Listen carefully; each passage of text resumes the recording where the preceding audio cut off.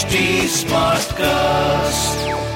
You are listening to a Mint production brought to you by HT Smartcast.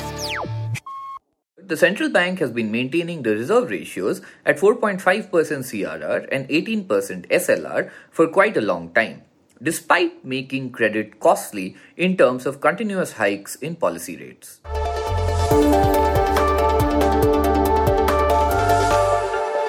The internet gave us short attention spans. We preferred to like and share content instead of reading and sometimes even watching it.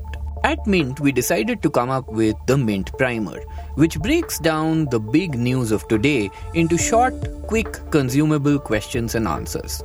On this podcast, you will find information about everything from cybercrime to RBI's new repo rates. I'm Prasid Banerjee, and this is what happened today. Today's primer is written by Jagadish, Shettigar and Pooja Misra, who are faculty at BIMTech. Gross bad loans at banks have been declining and hit a 7-year low of 5% in September, according to the RBI's Financial Stability Report, or the FSR. Its stress tests showed that banks are capable of absorbing shocks even under adverse situations. In this episode, we analyze that report. So what does the central bank's FSR state? While the economy is facing global headwinds, macroeconomic fundamentals and healthy balance sheets provide strength to the financial system. Capital positions of banks were strong in September 2022. The gross non-performing assets or GNPA ratio has been gradually trending downwards from 9.3% in September 2019 to a 7-year low at 5% in September 2022. While net non-performing assets have dropped to a 10-year low of 1.3% of total assets. Macro stress tests show that banks are well capitalized and capable of absorbing macroeconomic shocks even under adverse stress situations. Now, how does the RBI assess financial stability? The RBI stress tests assess banks' resilience to exceptional but plausible stress events. Macro stress tests cover interest rate risk, credit risk, and liquidity risk and estimate the resilience of commercial banks in response to these shocks. The RBI assesses capital ratios over a 1-year horizon under a baseline scenario and 2 adverse scenarios, that is, medium and severe. It assists in decision-making process, especially in terms of potential actions like risk mitigation techniques, contingency plans, and capital and liquidity management, and helps top bank managements foresee the bank's condition in stress times. Now let's come to what has been the trend in non-performing assets.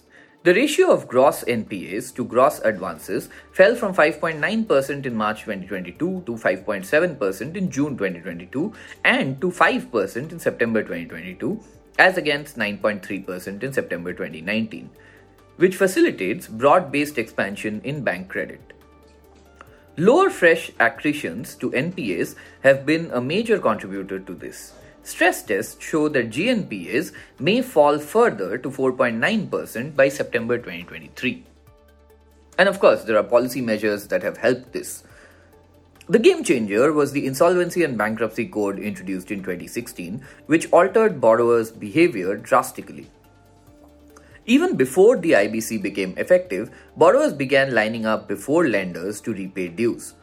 Moreover, the central bank has been maintaining the reserve ratios at 4.5% CRR and 18% SLR for quite a long time, despite making credit costly in terms of continuous hikes in policy rates. Of course, the post-pandemic economic revival is in no way less responsible for credit dispersal going up as well. Lastly, how can FSR be made more meaningful? The current practice of RBI assessing the situation and NPA trends does not go to the root of the problem. The RBI could start by separating willful defaults from the ones due to an investor-unfriendly environment, the latter being almost half of the NPAs.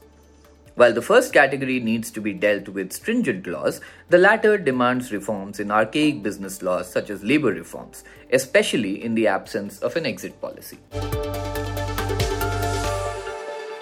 And that was a quick glimpse at today's front page. We'll see you again tomorrow. This was a Mint production brought to you by HT Smartcast. HT Smartcast.